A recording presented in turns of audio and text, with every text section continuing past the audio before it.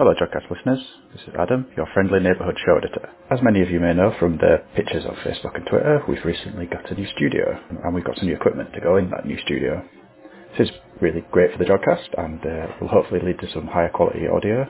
But that being said, we're still learning how the new equipment works, and something went a bit wrong with the recording this time. So halfway through, the presenters had to go back and re-record a lot of material.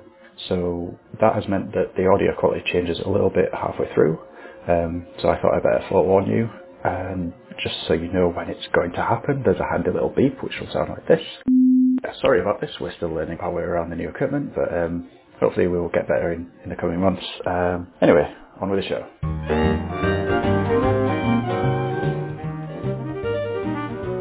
The Jodcast, still trying to make fetch happen, with Ian Morison, Haritina Mogosanu, Chris Benegar, Laura Dreesen, Josh Hayes, Emma Alexander and Jake Starbear Morgan. The Jodcast, October 2018 edition.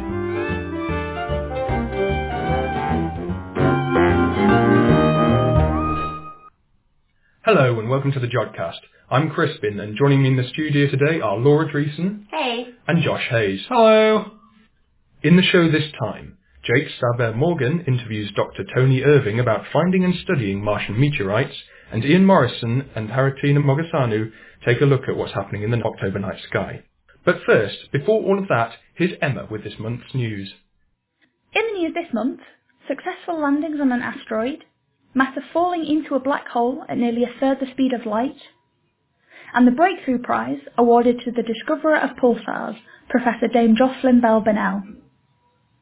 Firstly, JAXA, the Japanese Aerospace Exploration Agency, has successfully landed rovers on the asteroid Ryugu as part of its Hayabusa 2 mission. We discussed this as an odd and end in the previous episode, but we're happy to report that things have progressed and gone smoothly since then. Ryugu is only 1 kilometre wide and is located in the Apollo group of asteroids in our solar system. These asteroids orbit the Sun at around the same distance as the Earth or closer into the Sun, and are classed as near-Earth objects. Studying asteroids can help us understand the formation of our solar system, including the origin and evolution of Earth. They are essentially leftover building materials from the formation of the solar system 4.6 billion years ago, and offer us insight into how it might have been back then. On the 21st of September, 2 rovers, Minerva 2 1A and B, were released onto Ryugu's surface.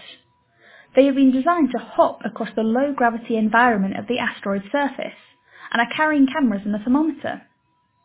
We already have some incredible dynamic shots from the rovers as they hop across the surface. We'll post links to these in the show notes. Another lander has now successfully touched down, as of recording this on the 3rd of October. Mascot, the Mobile Asteroid Surface Scout, has already started to gather data from its instruments, which consist of a camera, a radiometer, a spectrometer, and a magnetometer. However, by the time you've listened to this, Mascot will be no more. Its battery is expected to die 16 hours after touchdown. Eventually, Hayabusa 2 will collect samples from the asteroid with the aim of bringing them back to Earth to be studied. The aim is for the spacecraft to depart in December next year, and they should be home in 2020. Next up, we have some extreme physics and super speeds. A clump of matter has recently been spotted falling directly into a black hole at almost 90,000 kilometres a second. This is nearly a third of the speed of light. The observations were made with the European Space Agency's XMM Newton X-ray Observatory, which is in orbit around the Earth. The supermassive black hole has a mass 40 million times that of the Sun, and is located in a galaxy around 1 billion light-years away. Astronomers watch the clump of matter fall into the black hole over the course of a day by looking at the different wavelengths of X-rays emitted by the material surrounding the black hole. The falling matter was notable for not having any rotation, which is usually to be expected from the rotation of accretion disks around black holes. Accretion disks consist of the matter falling into the black hole. As the matter moves closer into the black hole, its gravitational potential energy is converted into observable radiation. The study, which is published in the monthly notices of the Royal Astronomical Society, may be the first direct evidence for chaotic accretion in such a system. And finally, some news on recent prize winners. Professor Dame Jocelyn Bell Burnell has won the $3 million Breakthrough Prize for her discovery of pulsars, which are highly magnetised, rapidly rotating neutron stars that emit pulses of radio emission. The original discovery 50 years ago arose from her meticulous work on quasars. In fact, pulsars only made their way into the appendix of her thesis. The prize was awarded for both her scientific achievements in this field and her inspiring leadership over the past 5 decades. The Breakthrough Prizes, launched in 2012, are funded by entrepreneurs and are awarded in fundamental physics, life sciences and mathematics. They are usually handed out in December, based on selections made after an open nomination process. But the selection committee can decide to make special awards, bypassing the standard nomination procedure to those they deem particularly deserving, which in the past has included the likes of Stephen Hawking and the LIGO gravitational wave collaboration. Professor Bell Burnell's discovery of pulsars was also awarded the 1974 Nobel Prize in Physics, but only her supervisor was recognised. Up until this year, only 2 women have ever been awarded the Nobel Prize in Physics, Marie Curie and Maria Gopper-Mayer. That has now changed as of this month. Donna Strickland shares the 2018 prize with Arthur Ashkin and Gerard Moreau for their discoveries in laser physics. So, congratulations all round. Thanks for that, Anna. And now Jake Staberg-Morgan interviews Dr. Tony Irving about finding and studying Martian meteorites. So, I am joined this morning by Dr. Tony Irving, who has come to us all the way from Washington State to talk about his research on meteorites. So, first of all, very warm welcome to the show. Thank you. So, as I understand it, you initially trained as a terrestrial geologist, is that correct? That's correct. The obvious follow-up question to that would be, what persuaded you to turn your eyes to the sky and start looking at meteorites instead? Well, I'm a geologist and not an astronomer, but I understand astronomers also have an interest in the solar system, and that includes Earth and the inner planets and asteroids and so forth. I met some meteorite collectors in 2001, and that has led to a lot of other people that I've met who are collectors and scientists who want to work on meteorite samples as pieces of the solar system. So it's been an ongoing and growing interest. One misconception I suppose we should address at the start of this interview before we go any further. What's the difference between a meteor and a meteorite? Right. A lot of people are confused by that. It's all because of the Greek root for this word meteor, which is also, of course, used in meteorology, which is about weather, not space.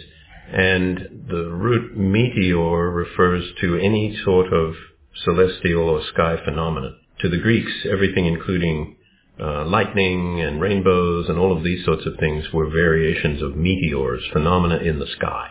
In modern terms, a meteor is, in fact, the light that we see when something falls through the atmosphere, or occasionally is seen in the upper atmosphere in meteor showers, but that's not to do with meteorites. So a meteorite is the rock that you find, or metal plus rocky material that you find on the ground, which represents the ground version of something that comes in from somewhere else as a meteoroid. And when it goes through the atmosphere, the friction with the atmosphere produces heating and ionized gas, and the light is what is called the meteor. So we can see a meteor, but it's not an object. So you're interested in studying the fragments that actually make it down to us on the surface? That's correct, even though most fall in the ocean. So it's probably a fair assumption to say that these things fall on the Earth pretty uniformly. They do. But, as you've already said, about 2/3 of our planet is covered by ocean.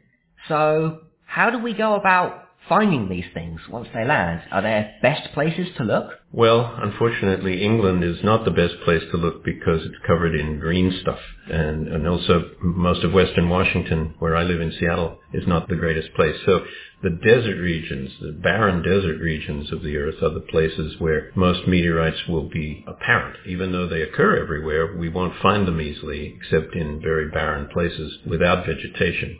In addition, we need people to be searching.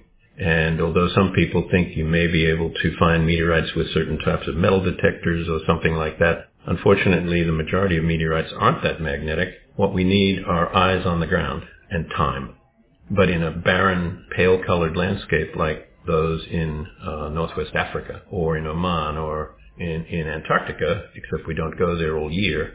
Those are the landscapes that darker meteoritic stones are likely to stand out, and that's where they have been found in larger numbers. So these would have been found by dedicated scientific expeditions out to these sites? To Antarctica, there are expeditions from many governments each austral summer for a couple of months, and in other countries there are private expeditions. But there are also indigenous or nomadic groups, mostly in Africa, that are there all the time looking for things that might be worth money. And so those then presumably find their way into the hands of scientists? Yes, via collectors in many countries that are interested in having a piece of an extraterrestrial specimen. And fortunately, many of those collectors are also armchair scientists. So the interaction between those collectors and research scientists is really a very good collaboration. You mentioned earlier that a lot of these objects weren't that magnetic. Right. So can you maybe talk a bit about what they're composed of, how they're made up? Well, some meteorites are very metal-rich, but those are rare. And yet, except for Martian meteorites, all other meteorites pretty much contain specks of metallic iron. It turns out that Earth rocks and Martian rocks are really unusual in comparison to other samples that we get because they do not contain metal. Rather, they're more oxidized and they contain iron oxides instead of iron metal. So most parts of the solar system that we know about that are solid are actually not as oxidized as our Earth rocks and Martian rocks. There is slight magnetism from a mineral called magnetite, but it's not present in very large amounts. So you would need a very high precision or sensitive magnetic detector to detect Martian meteorites that way. So that's not how they're found. They're found by painstaking searching, eyes on the ground. Is it possible to use techniques like you've just described to distinguish a Martian rock from an Earth rock? Are there certain things that we can look for? That's not the best way. The best way is detailed analysis because it turns out that Martian rocks and lunar rocks and terrestrial rocks are broadly composed of the same sorts of minerals, but those minerals have different chemical compositions in detail.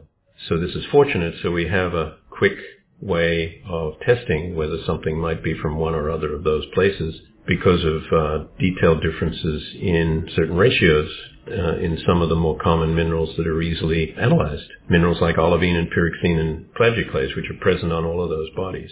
So luckily, in detail, those minerals have different compositions, and we can sort those specimens according to some knowledge that we have about what their compositions ought to be. And so how many of these specimens have we found at the moment? How many do we know of? Well, most meteorites aren't from the Moon and Mars. Most meteorites are from various parts of the asteroid belt between Mars and Jupiter. But my particular interest is in what we might call planetary meteorites, lunar meteorites, and Martian meteorites. And currently, there are about 150 distinct lunar meteorites and about 120 distinct Martian meteorites. But there are many, many more of certain types of meteorites from the asteroid belt that broadly would be the most abundant types are called chondrites. So if you went out in the desert and found an extraterrestrial specimen, more than likely it's going to be a chondrite. To find any lunar or Martian specimen is extremely unlikely, very rare occurrence. Just looking around the tables that we have here, we're actually conducting this interview in the petrology lab. We have a lot of different asteroid samples that have all been cut into very thin slices. And I was just wondering, why is that done? Does that help us study these objects? Just like in standard terrestrial petrology, the study of rocks, when you have a rock sample that looks opaque to you in a large piece, if you cut a very thin slice, about 30 microns thick, most of the minerals become transparent.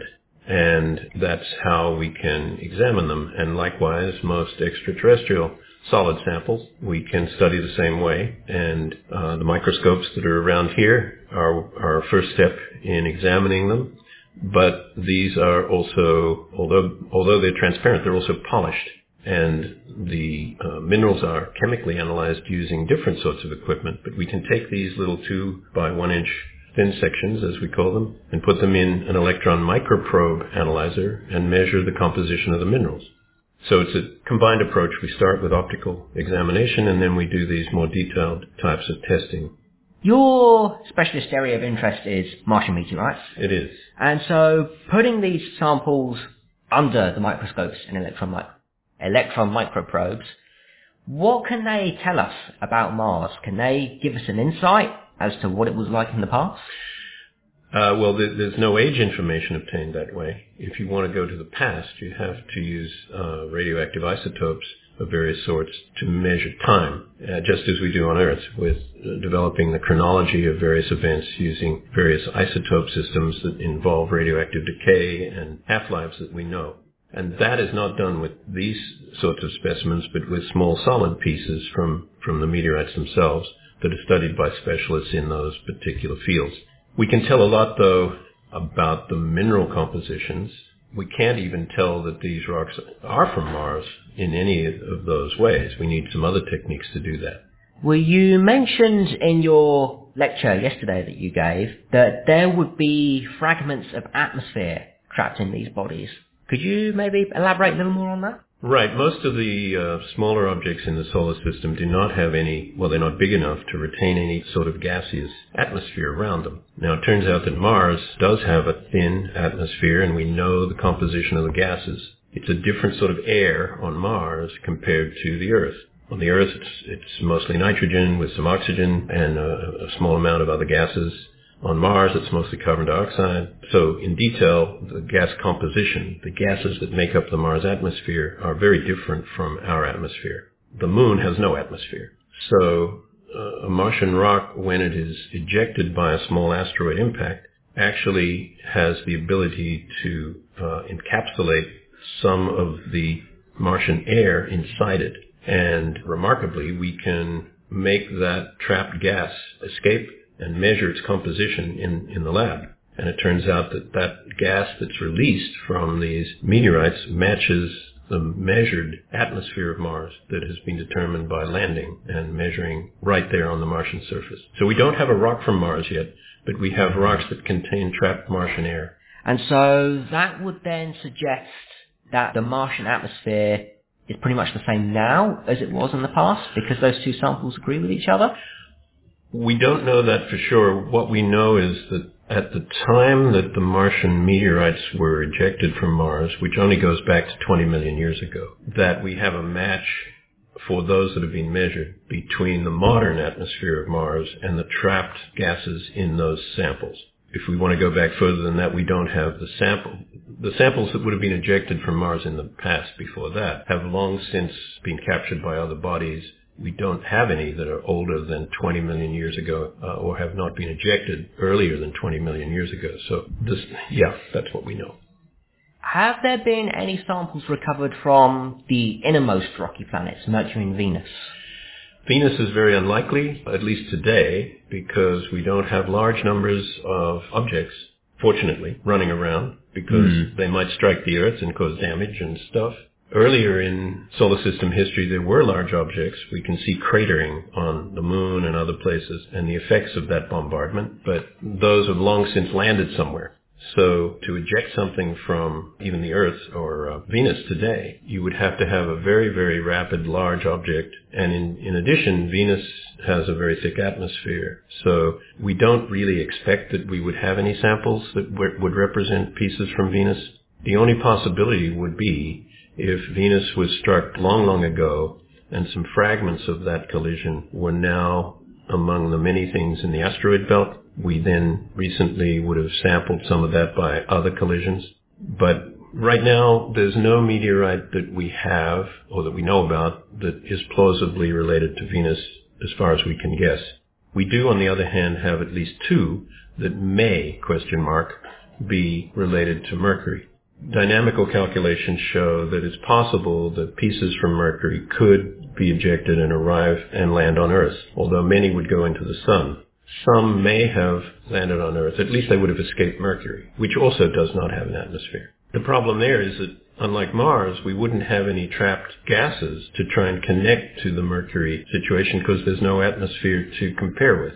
So until we get an actual rock sample returned from Mercury, we won't know whether these two rare rocks are really from there or from some other place that's somewhat like it, possibly long destroyed.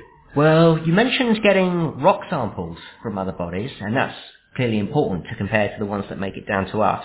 Yes. So, going to the moon briefly, how do the lunar meteorites that we found compare to the lunar samples that were brought back by the Apollo missions? Apollo and the Russian Luna, Luna yes. missions, don't forget those. And now new probable sample return by Chinese missions in the near future. And some private missions are in the works as well, I should point out. The Apollo samples are pretty important, and that gives us a very good ground truth, so to speak, to compare the lunar meteorites generally with samples that we actually collected and brought back from the moon. On the other hand, the landed missions are only for specific places, whereas the meteorites must have been ejected from many different places on the moon, on the backside, but we don't know where. So we have more samples, more coverage, but we don't have any address for where they came from. So we can't trace their specific locations just yet? No. Nor can we do that for Mars. So although the meteorites in both cases are very important samples, there still is great value in going and either doing orbital missions or even maybe landing missions, whether with people or with rovers, to add to this knowledge base. Well, Mars is still a target of increasing study for rovers and such. We've got Curiosity roving around at the moment. We've got the ExoMars rover, which is going to be coming up at some point in the next decade. Do you anticipate those being useful for your field?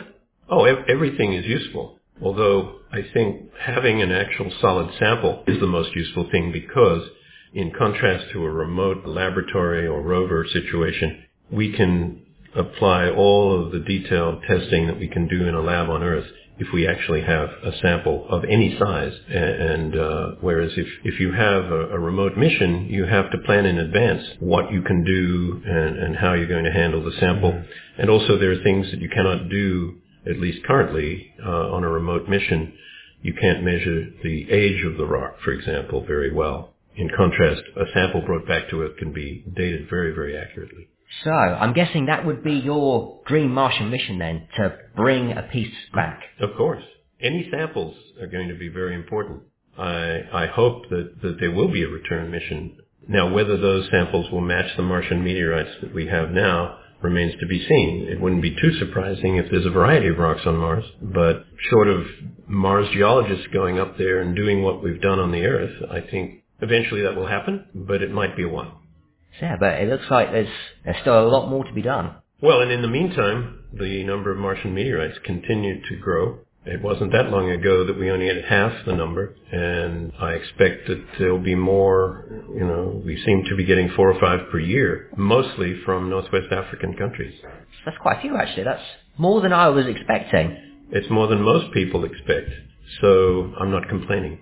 Certainly not. Well, I'm conscious of the fact that you have a morning microscope session to prepare for. Okay, so Tony, thank you very much for your time. Thanks a lot. Thanks for that, Jake. Now we come to the part of the show where we try to squish in all those bits that we can't fit anywhere else. The odds and ends.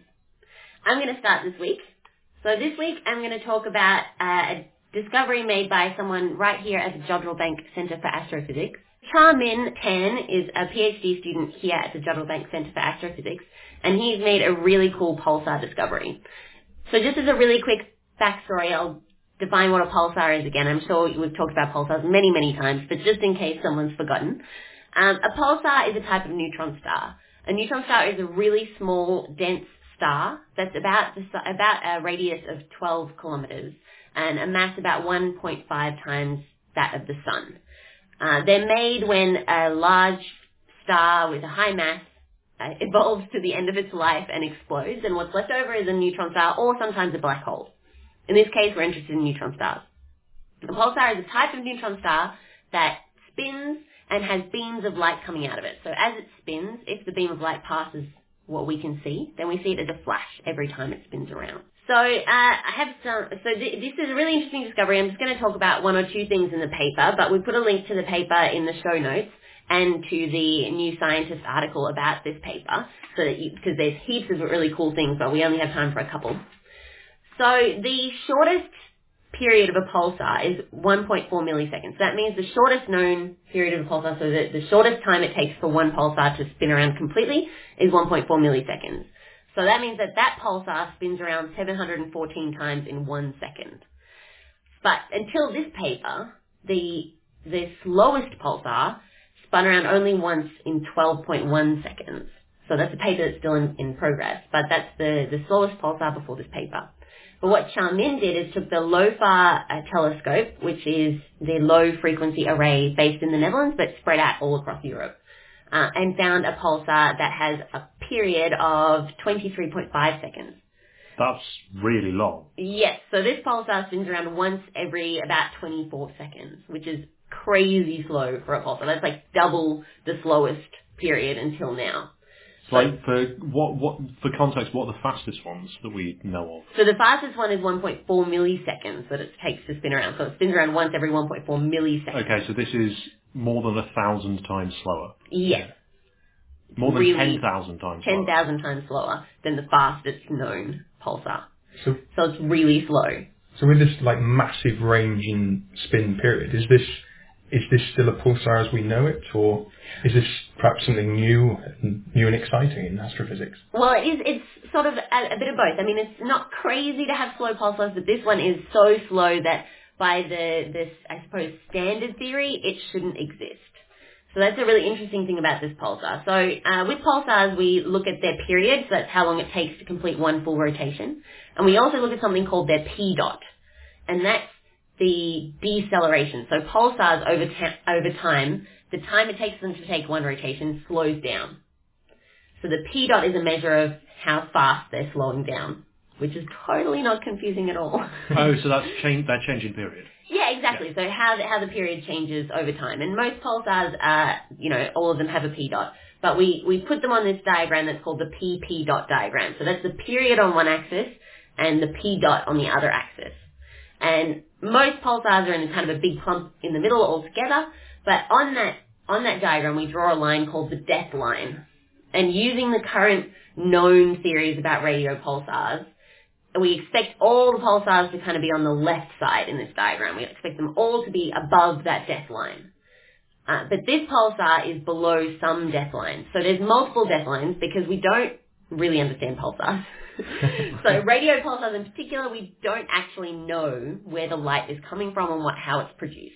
So these death lines are based on a few different theories. So there's, I think, the ones that are discussed in here, there might be 3 or 4 different death lines that are discussed. But this pulsar particularly is on the wrong side of the most commonly accepted death line. So that's extra interesting because it means that we can discount that theory that produced that death line. So this pulsar, by existing, has helped us narrow down the number of theories that we have about what pulsars can exist, basically. So are death lines absolute?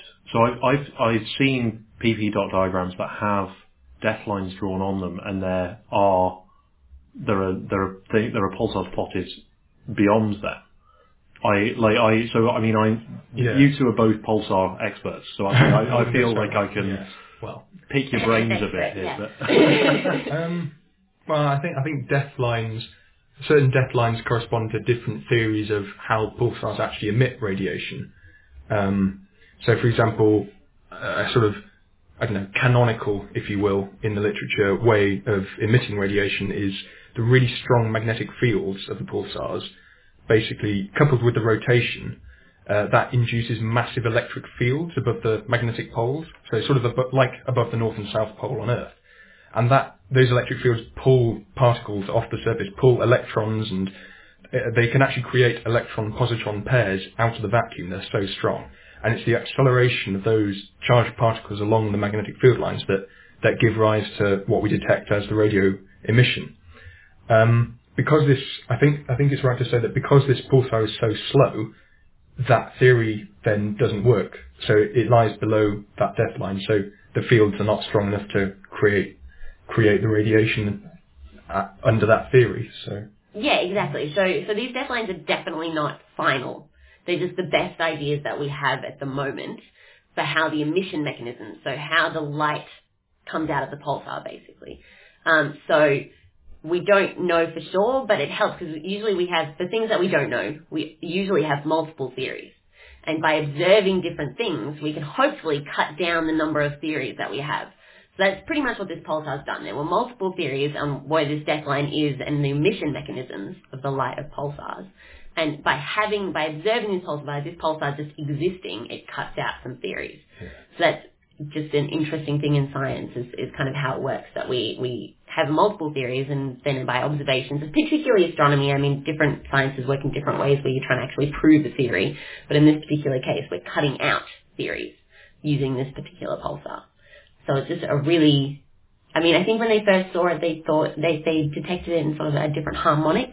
So pulse periods have harmonics, and so they thought it was faster, I think. Yes, I believe it was slower. They thought it was maybe twice as fast. Yeah, so they thought it was going faster, but then by actually having a look at the data, they noticed that they were actually kind of counting things a bit off. Yeah. So they thought they found something that was the slowest one ever, and then it turns out that it was twice as slow as that anyway.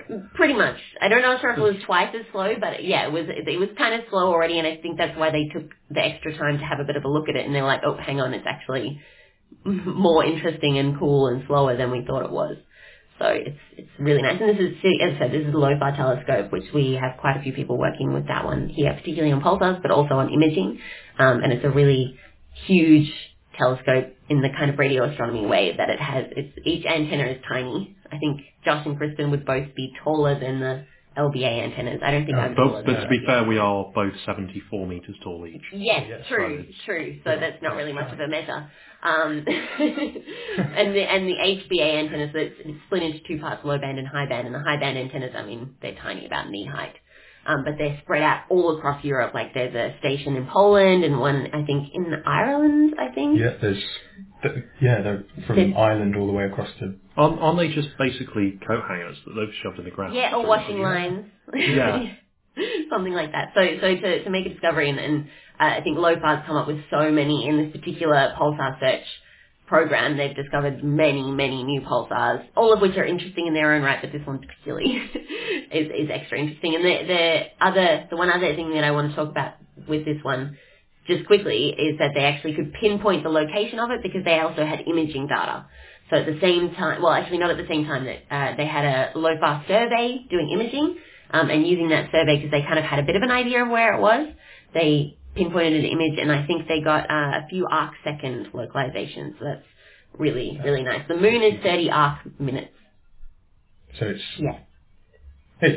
So you're seeing very, very well where it is. So they were able to, if you were continuing the moon, they were able to say not only which crater it was in, but like where exactly in the crater it was. Yeah, exactly, if you're thinking of the size of the moon. Yeah. So that's just an extra plus to this. But I really recommend reading the New Scientist article on this one, and if you're interested in even more detail, because they did a more thorough investigation than discussed here, but it's just a really nice new discovery that has a special interest to the pulsar community. Thank you, Laura. And now it's Josh's turn. Oh, right. Right, so my odd and end is all about space goblins. This is going to be so authentic. I know, right? Do you mean actual little green people, or are you talking about something else, or you're going mad? I mean, all of those seem quite plausible. A little bit of all of them. I wish I was talking about little green people. Unfortunately, we've not yet found extraterrestrial life. Instead, what has been discovered is a rock. What sort of a rock, Josh? This is a dwarf planet called 2015 TG387. But it's been called the Goblin because of the initials TG and the fact that it was discovered on Halloween in 2015. And obviously TG, Halloween, obviously the Goblin. So I see you fleshed out your story a lot more I now. have it's almost like I've done this on the BBC since we last first attempted to do this. Almost like that. Are we going to tell people that we recorded this a week earlier? Oh, hello again. We're all having deja vu in this studio. Yeah, if the sound quality sounds like it's changed mid-episode, Or our voices. And like our general demeanour, it's because this is the second time we've recorded this because our recorder broke the first time we tried to do this. And today's a Monday, so I mean... Today's a Monday. Yeah, so if we're a little bit less upbeat, maybe it's because of that. Hooray. Well, I mean, like, Mondays... I prefer Monday afternoon to Friday at 6 or whatever it was whenever we recorded that. That is true, we did. But then it was just before, wasn't it? Just before? No, it was Wednesday. It was just before we watched the movies. That was good. Oh, yeah, no, that was it. Anyway, we digress. Back to goblins. So, back to goblins. So this is a dwarf planet which orbits. This is a dwarf planet which orbits at its closest approach. Its perihelion is 65 astronomical units. So, for comparison, Pluto it gets furthest away at 49.3 AU. So this is definitely beyond Pluto. In fact, it's considerably beyond Pluto because it goes out as far as 23,000 astronomical units.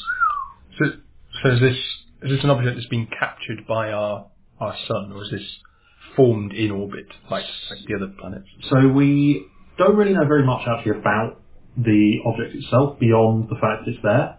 So it's definitely in our system, in our solar system. So Scott Shepherd, who was the lead of this, the group have, they initially saw it in October 2015, but have spent 3 more years refining the orbit. So it's definitely part of our system. And it's probably about 300 kilometres across, and it's probably spherical. But that's about all we know. So it's really, really faint. Okay. Even the diameter of 300 kilometres is an estimate based off how much light they've seen reflected from it. There's been no spectroscopy. We've no idea what it's made of. Like nothing. We just know it's there at this point. So how long does it take to go around the sun? Oh, yeah. Compared to Pluto as well. So it takes 40,000 Earth years. Oh, nice. Decent. Which is many. Pluto takes only 248 years. So oh, okay. So like a lot. A lot longer than Pluto. Yeah. So. This object, the reason I've brought this in is not just because it's got a cool name and it's a rock that's really far away. It's because of where it is. So there are a bunch of dwarf planets and like far out solar system objects that scientists have been mapping for a while. And the problem, or not so much the problem, but what's been observed is that they have a bias towards orbiting in one particular direction. So their orbits are all very elliptical, and you would naively expect them to be isotropically distributed, perhaps like in the plane, but you'd expect them to be sort of like a spirograph. In reality, they're all kind of shifted and like beams towards one direction, and the reason that that's really interesting is because in order for so many objects that have been found, so there's about 6 or 7 that have been found, and they're all in this general direction. In order for them to be like this, there needs to be something big out the other way. And so this is actually being seen as like some really crucial evidence for the potential existence of Planet 9 in our solar system. Is the reason though that we only see them all on one side because that's the only side we're looking at?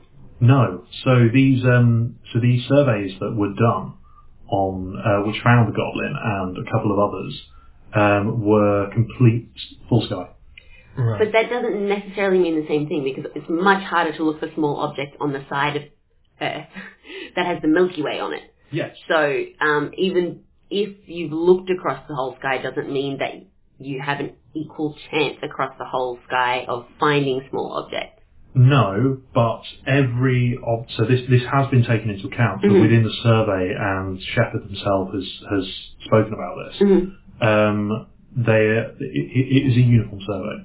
It's a uniform sky survey, and yes, there is a band of the Milky Way, but even within, like, if it were isotropically distributed, you would still expect to find some, like, say, out of the plane, if you will, because we're not like our our planetary orbit is not the same plane as the Milky Way's orbit.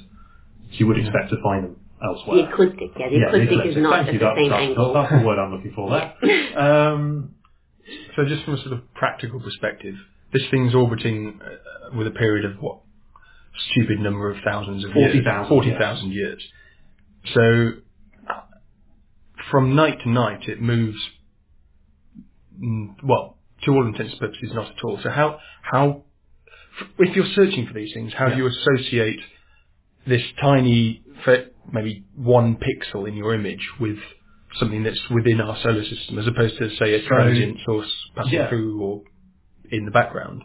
Yeah, so what this was actually discovered in one night. So there were 2 images taken 3 hours apart, and all the stars are compared. And then if something's moved, we know that it's much closer to us, or something's going on, or it's playing or something. But so this was originally discovered in 2 images, just taken 3 hours apart. So it does move fast enough for us to actually do anything with, probably because it's quite close at the moment. Right. So on its orbit, relative to us, it seems to be moving much faster across the sky. Whereas if it's way, way out and it's aphelion, then it hardly moves at all. Right. So we've been lucky enough to catch it at the appropriate time. And because the orbits of these things are so long, it probably means there's loads we're missing. Right, we haven't seen. But yeah, this is some interesting evidence potentially for Planet 9. Which is not the same as Planet X, but sort of also is because some people use them interchangeably. But Planet X was a theorised planet that was needed to account for some irregularities that were predicted in Uranus's orbit. Right. But then it turned out once we had space-based observatories that they weren't actually there. I see. But yeah, that's me done. Okay. Nice. Thank you for that, Josh. We've had a bit of feedback over the last few weeks that people want to hear what's happening in our own backyard, so to speak, what's happening at Jodrell Bank. So we thought we'd bring back a section of the show which occasionally makes an appearance, the Jod Watch. The Jod Watch. With various sort of... I refuse to participate. we need to decide on a theme tune for that. Yeah. So the Simpsons don't come down our heads.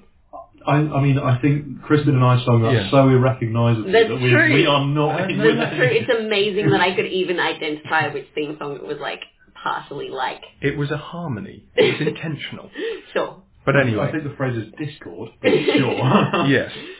So what's happening at Jodrell? Well, we're sort of in a period of maintenance and general spring cleaning, even though it's October, but spring cleaning at spring Jodrell. somewhere. Spring somewhere. I can tell you exactly where, the Southern Hemisphere.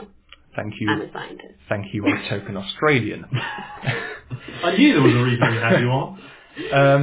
So yes, the Mark IIs. So over the past for a while, let's just say, there's been something funky going on with the Mark II. So it's sort of hysteresis in that, so the tracking, following a source in the sky, tracking up versus tracking down, there's sort of a lag, if you will, in where the telescope's actually pointing. So the Mark II's sort of been taken apart and had a look at it, and it's been found that this is a mechanical fault with the elevation encoder.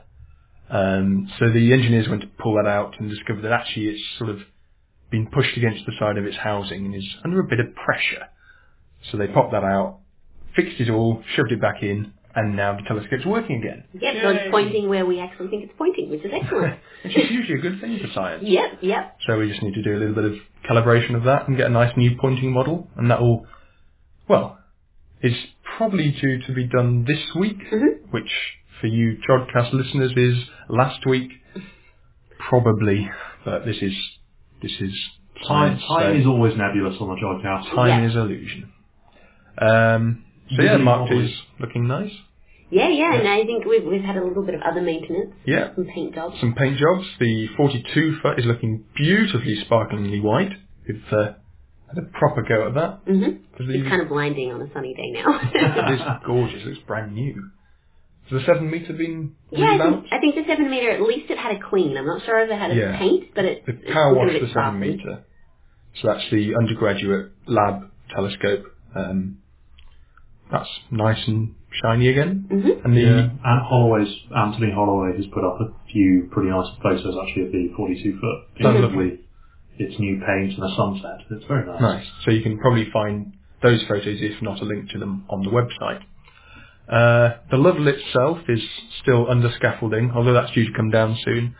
So, yes, that just about wraps it up for the Jod Watch this week. The Jod Watch. That was worse. That was definitely worse. And now, from a cupboard somewhere in Britain's leading radio observatory, here's Ian Morison with this month's night sky. The night sky, October 2018. Well, let's just have a look at a view of the heavens. Up fairly high, but now moving a bit over towards the west, can be seen the summer triangle, although perhaps it's now getting on for autumn, isn't it? Altair in Aquila, Vega in Lyra, and Deneb in Cygnus. It's a lovely region of the Milky Way. Down to its left, and due south in the evening, is the square of Pegasus, part of the winged horse. That actually gives a nice way to find the Andromeda Galaxy, one of two. If you start at the top left-hand corner, it's called Alpheratz, move one fairly bright star to the left, bend round a bit to another bright star, then turn through 90 degrees to a slightly fainter star, and the same distance again, you should see with binoculars or even your eyes on a very dark night the misty glow of M31, the Andromeda Galaxy. The photons that are being recorded on your retina left there about 2.5 million years ago. Now, above Pegasus, again in the northern part of the Milky Way, is the constellation of Cassiopeia, a rather open W shape. And in fact, the right-hand V of Cassiopeia points down, in fact, towards Andromeda. And if you carry the same distance again beyond Andromeda, you'll actually come to M33 in Triangulum. A little bit further along the northern Milky Way is the rather nice constellation of Perseus, with the eclipsing binary star, the demon star, called Algol. Now that part of the Milky Way isn't as bright as that towards the south, because we're looking out of our Milky Way galaxy rather than in towards it. On the night sky, just night sky Jodrell, you'll find that this month I've put the image of the month is my photograph of this part of the Milky Way, taken from a very dark site in Kerry in Southern Ireland, and it shows these constellations and Andromeda and M33. And I put it there partly because there's obviously no copyright problems, which I have sometimes trouble with, but secondly to try and point you to my Astronomy Digest. There's a link just above that picture, because there I've put a very extensive article on how that image was processed, and it might be of some use to some of you. There's now about 50 articles in that digest, and I hope some of them could be interesting. So do join the 1,000 or so people that are currently looking at it every month. So what about the planets? Well, Jupiter really is past its best. You can see it low in the west soon after sunset at the start of the month. It's shining at magnitude -1.8, has a disk some 32.6 arc seconds across. Its equatorial bands, sometimes the great red spot, though it's not quite so great now, and up to 4 of its Galilean moons should be visible in a small telescope. But sadly, of course, the low elevation will greatly hinder our view. Saturn. Well, Saturn is still around. It'll be visible in the southwest at an elevation of about 14 degrees after sunset at the beginning of October. Its disk has an angular size of 16.5 arc seconds, falling to 15.7 during the month. As that happens, the brightness also reduces from +0.5 to +0.6 magnitudes. The rings were at their widest last year, but they are still well open and span about 2.5 times the size of Saturn's globe.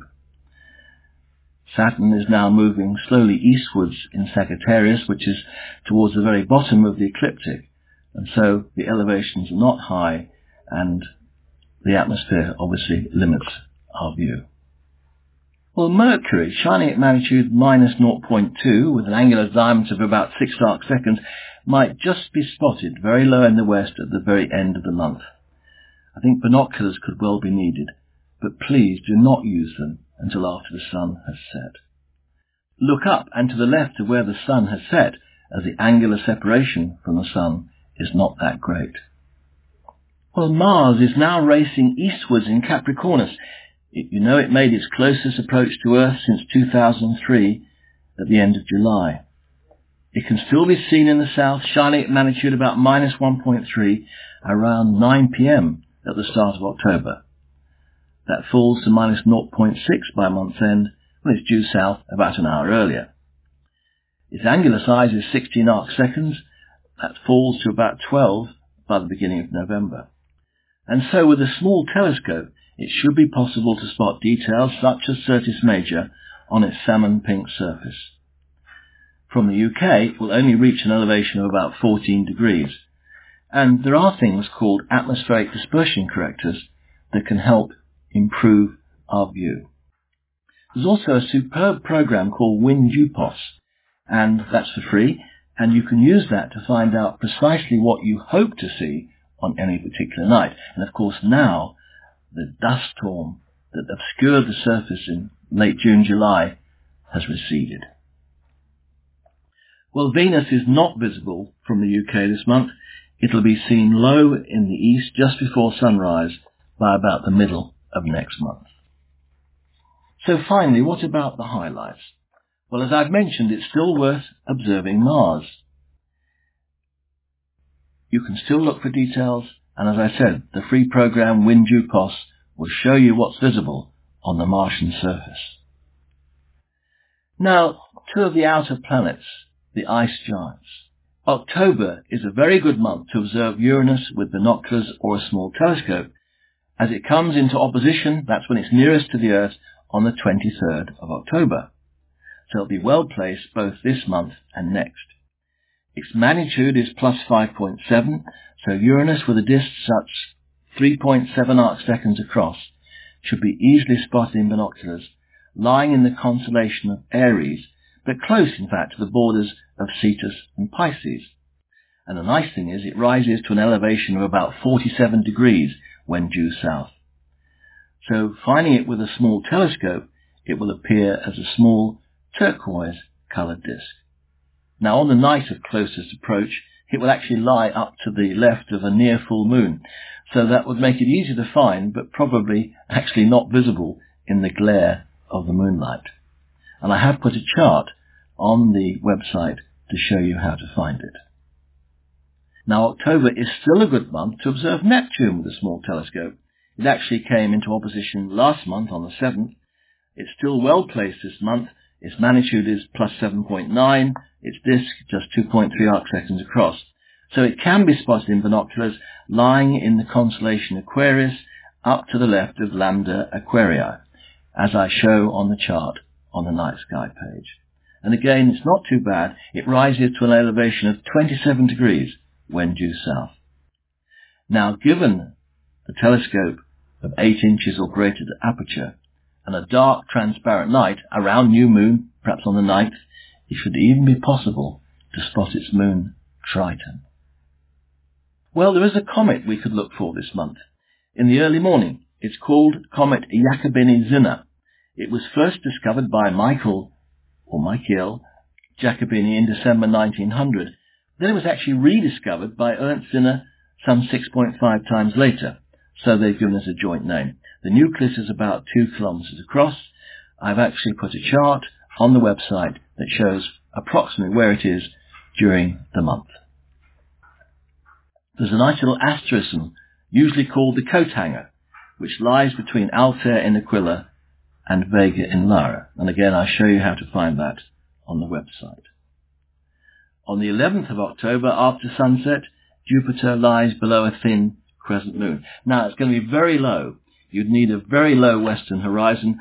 Probably you'd need to use binoculars, but again, please don't use them until after the sun has set. On the 14th of October, after sunset, Saturn appears to the left of a waxing crescent moon. So if it's clear after sunset looking southwest, one should be able to see Saturn just over to the left, and with the moon it should look quite nice. On the 18th of October, Mars is close to the first quarter moon. Quite close, in fact. It might make quite a nice photo opportunity. And finally, I always do a little bit about the moon.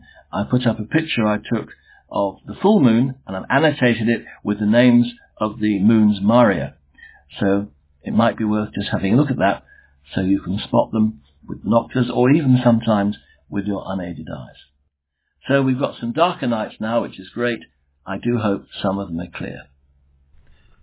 Thanks for that, Ian. And now for our Southern Hemisphere listeners, here's the returning voice of Night Sky South, Haritina Mogosanu. Welcome to October. This is New Zealand Night Sky, and I'm Haritina Mogosanu from Space Base at Carter Observatory. It's great to be back on the broadcast with more stories and wonders of the Southern Hemisphere sky. It's been the winter of the planets here in the Southern Hemisphere, and spring has continued the theme. October is still offering a great chance to see many of the fantastic planetary sights that we've become accustomed to over the winter. The start of October sees the sun setting just after 7:30 in the evening as the nights are starting to get shorter, and daylight savings has made astronomers stay up an hour extra to view the night sky. The early evening sky is dominated first by Venus and then by Jupiter as darkness falls.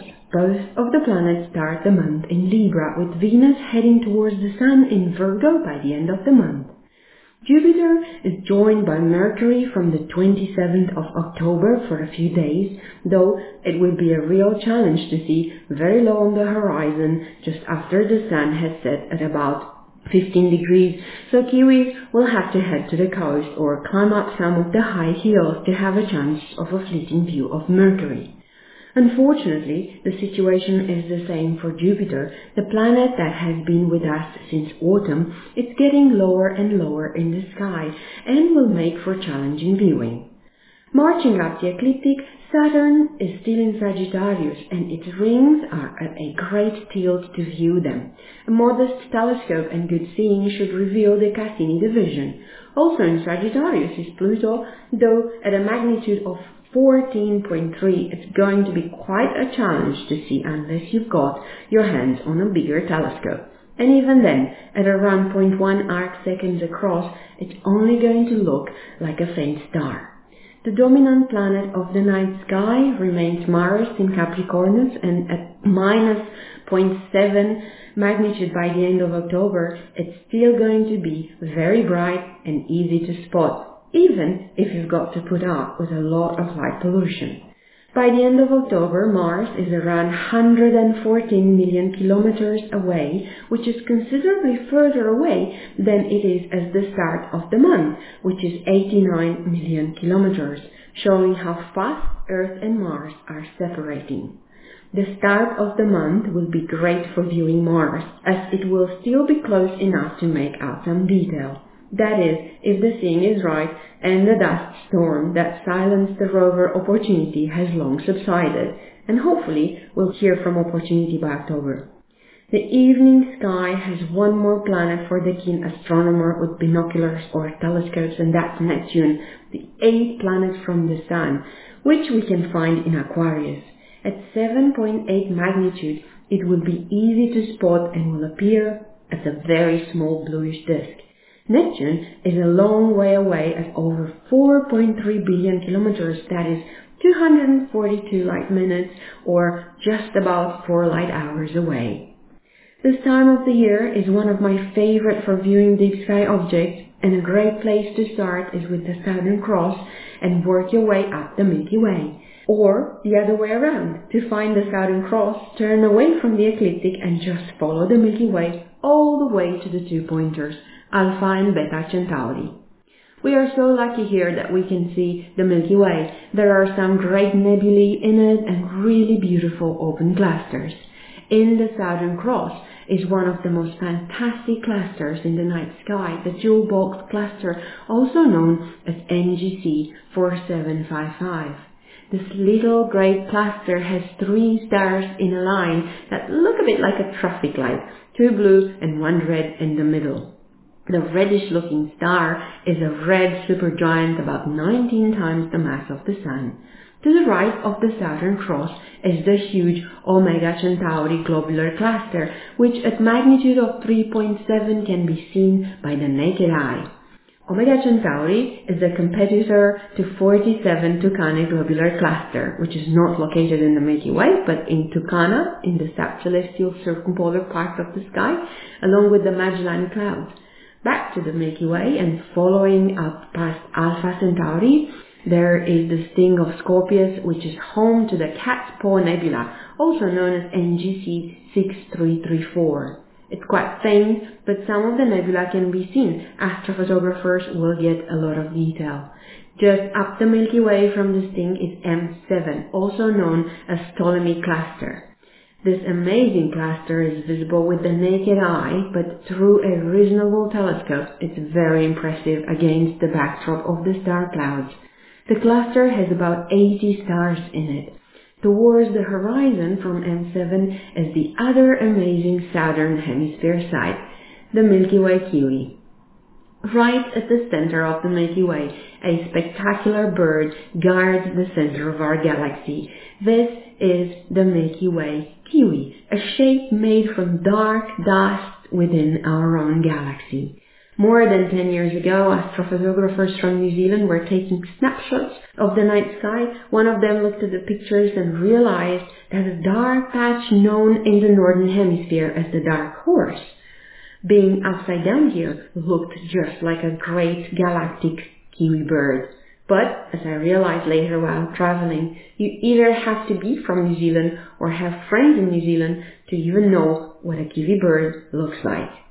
The Milky Way Kiwi is my absolute favorite object in the sky, and once I saw it with the naked eye from Lake Tekapo in the South Island. And, if you were wondering, the direction of the supermassive black hole at the center of our galaxy is right on the top of the head of the Milky Way Kiwi, just like a jewel on a crown. Since I talked about my favorite object in the sky, the Milky Way Kiwi, I will also mention my least favorite object in the sky, the moon, because it casts way too much light at night. But hey, people drove on it, so that actually makes the moon very cool, apart from the light situation.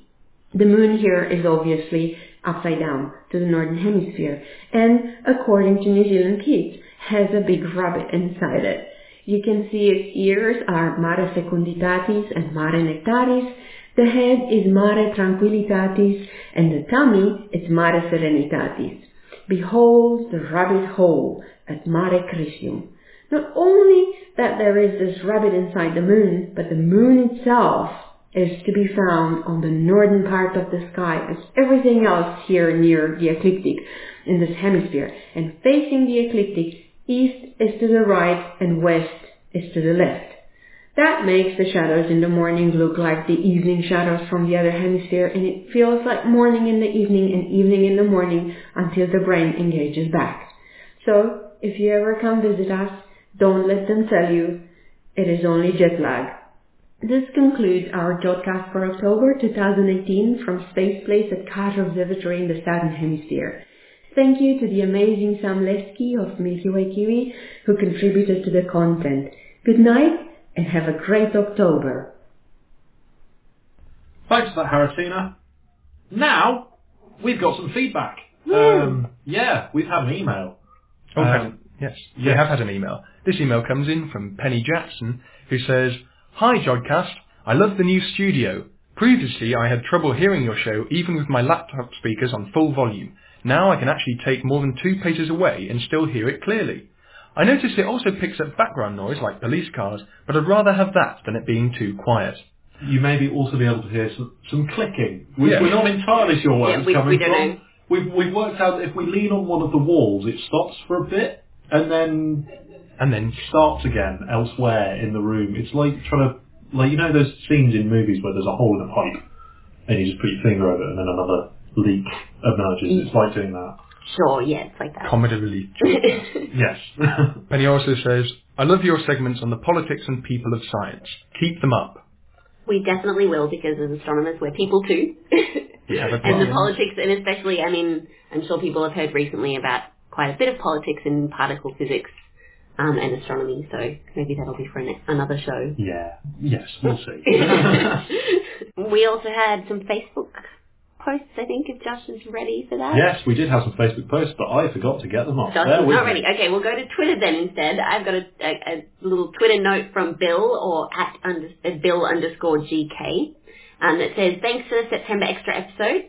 Sound quality excellent. Well done. It's because we're in our fancy new studio. It's really nice. Except for the ticking, which is... Except for the ticking. I'm trying really hard on the soundboard as well, so you can blame me and or our show editor if it's wrong. Probably blame me, because... Blame me. I'm going to say blame me, because otherwise Adam's going to cut me to sound really bad. Yeah, that's true. He's going to cut you. Yes. I am terrified of Adam.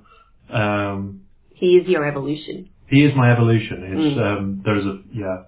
Be careful. We'll post that photo on Facebook or Twitter, just for context, so you know what we're talking about. I was going to say, be careful where this conversation goes. There used to be a photo that existed of myself, Adam Avison, and Tim O'Brien, that just were stood next to each other, and it just looks like the evolution of an astronomer. It's quite entertaining. Anyway, sorry, you were saying. Facebook, that's what we were doing. In response to the picture of Jake, myself, and Naomi setting up the studio, Mark Hayworth has suggested that we have open days, a small tea shop for visitors, and souvenirs for purchase. I feel like we already have enough to do, but we have enough to do, and we don't have enough branded things for ourselves. Yeah. Also, we don't have any money with students. Yeah, we have. Yeah, we have no money. Yeah. You can give them bits of the studio. Yeah, we've we've got heaps of whiteboard markers. There's a thumbtack here. You can have a Jodrell Bang thumbtack. We could always get Emma to do more artwork and sell prints. Yeah. You could donate money and get your name written on the Jodcast whiteboard. Yes, that is an excellent idea. We have 2 whole whiteboards. Oh, yes. Crispin has only just noticed the other whiteboard. I sit with my back to it. He also doesn't use his eyes. I also don't use my eyes. Anyway, we, all of this said, we really want to get involved more with you lot. So, given that we now have the studio and we now have all the equipment, we really hope, we're looking at the moment to do a Jodcast Live. We do not have a date, and we have no idea when this will be, but we are looking into it. And hopefully we will do one soon, because we really want to do one. Yeah, that would be awesome. Good fun. Finally, we've got a comment from Jake Hoyt, who has asked, after setting everything up in working order, how many cables did we have left? And we're not quite sure what they were used for. The main assumption here is that we set up everything working. Yep, and that we kept track of cables. Yeah, we have no idea. Nope. There's a whole box sat behind Josh full of stuff. I don't know what stuff. I kind of went through it. I don't know what half of it does. It's great. Everything's working now, and everything's great, so we figure it's fine. Nothing's caught fire. Yep. And this for me is like the base level of working. Yeah. If it's not on fire, it's probably fine, unless it's fire. Unless it's supposed to be on fire. Yeah, if it's supposed to be on fire, then... I mean, there's this wall ticking business that's going on, but otherwise, the studio is working great. And if you want to get in touch, you can do so via the website at www.jodcast.net. On Twitter at twitter.com/Jodcast. Facebook at facebook.com/Jodcast. You can find us on YouTube at youtube.com/Jodcast. If you use Flickr, we're at flickr.com/groups/Jodcast. And if you want to send us a postcard, we love receiving postcards. They're all over the walls and all over our windows at the moment. So please do, and you can send us them. The address is on the website. So that wraps it up for this month's episode. Thanks to Jake Staberg-Morgan for the interview. The editors were Adam Avison, Shruti Badol, Emma Alexander, and Tom Scragg. The producer was Naomi Asambe Frimpong. Until next time, Jod on!